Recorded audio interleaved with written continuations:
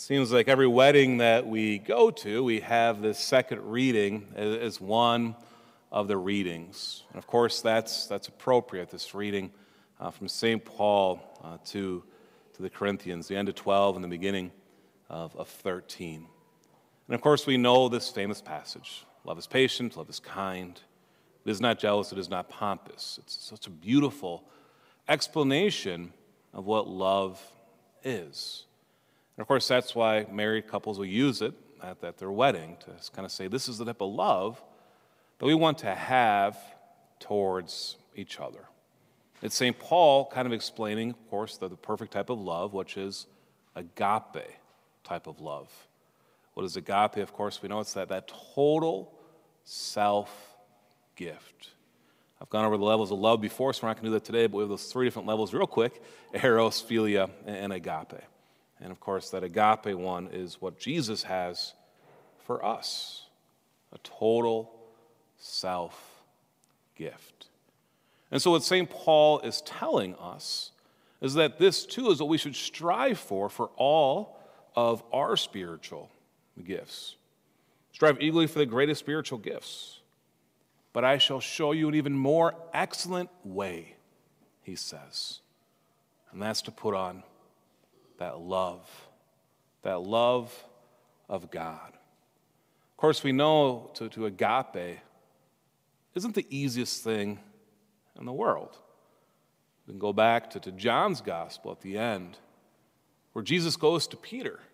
Peter, do you agape me? And how does Peter respond? Yes, Lord.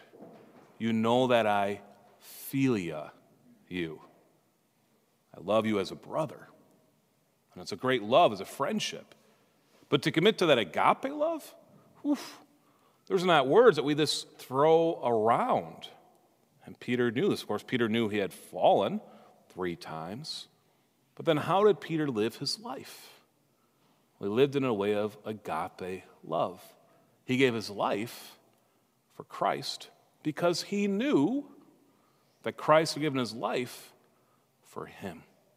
And he knew that he had God with him, especially after Pentecost and being filled with the gifts of the Holy Spirit, being filled with God, being filled in that case then with God, being filled with his agape love.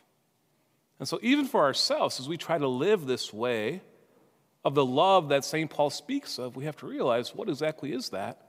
It means that we're living with, through, and in God. Why? Because God is the fullness of love. If we try to love this way by ourselves, we're going to fall. We're going to fail. But we truly let God into our life, his grace, his mercy, his love, then we too can agape love. So if God is the fullness of love, then I want to change some words here as we go through this famous passage. It's only changing one word. It's changing the word love to God. So let's listen to it that way. God is patient. God is kind. God is not jealous. He is not pompous. God is not inflated. He is not rude. God does not seek his own interest. God is not quick-tempered. He does not brood over injury. God does not rejoice over wrongdoing, but rejoices with the truth. God bears all things, believes all things, hopes all things, endures all things. God never fails. This is what love is. Love, the fullness, is God.